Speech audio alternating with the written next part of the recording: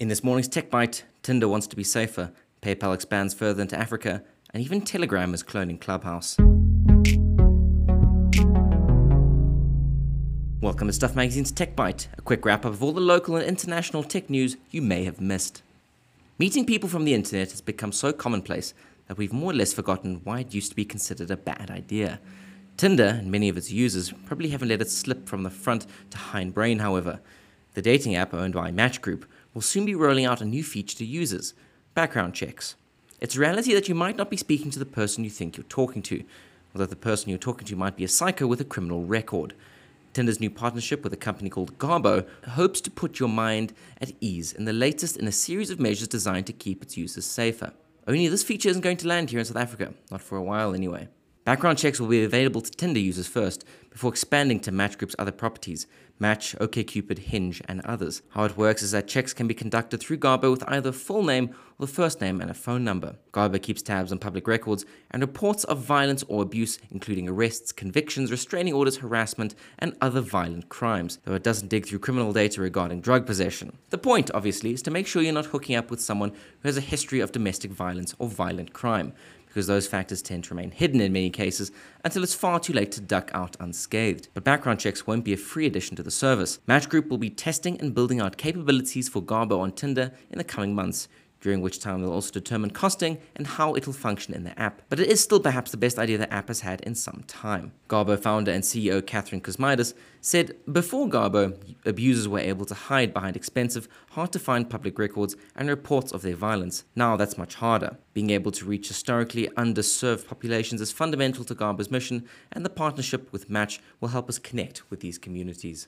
Considering PayPal was invented by an ex-South African, that being Mr. Musk, you would expect accessing the global wallet service would be easier in the south of Africa. Unfortunately, however, it's always been a mission to withdraw funds from PayPal into a South African bank account.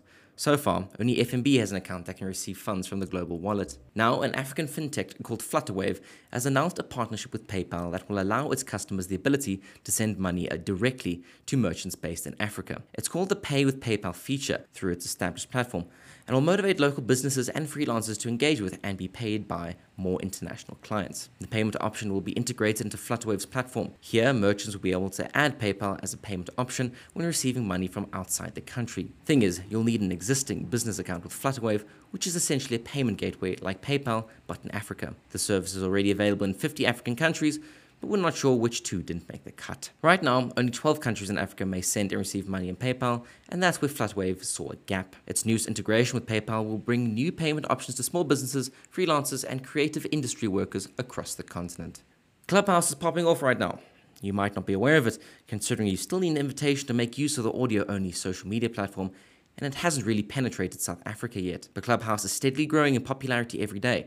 In fact, it's growing at such a rapid pace that everyone is trying to grab a piece of it. Some well-established platforms such as Twitter and Facebook have begun implementing audio-only chat rooms for users. Twitter Spaces launched a few months ago, while Facebook is still in the process of running Clubhouse's DNA through its cloning machine. Strangely enough, even Telegram is getting in on the audio chat rooms.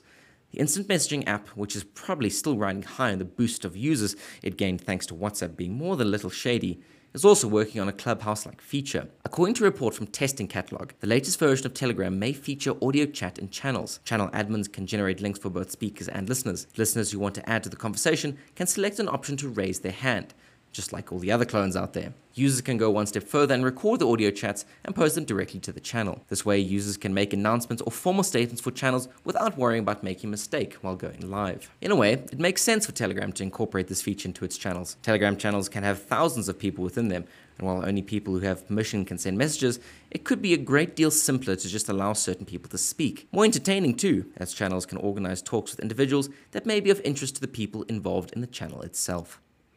Thank you for listening to Stuff Magazine's Tech Bite. We'll be back tomorrow morning with all the tech news you may have missed.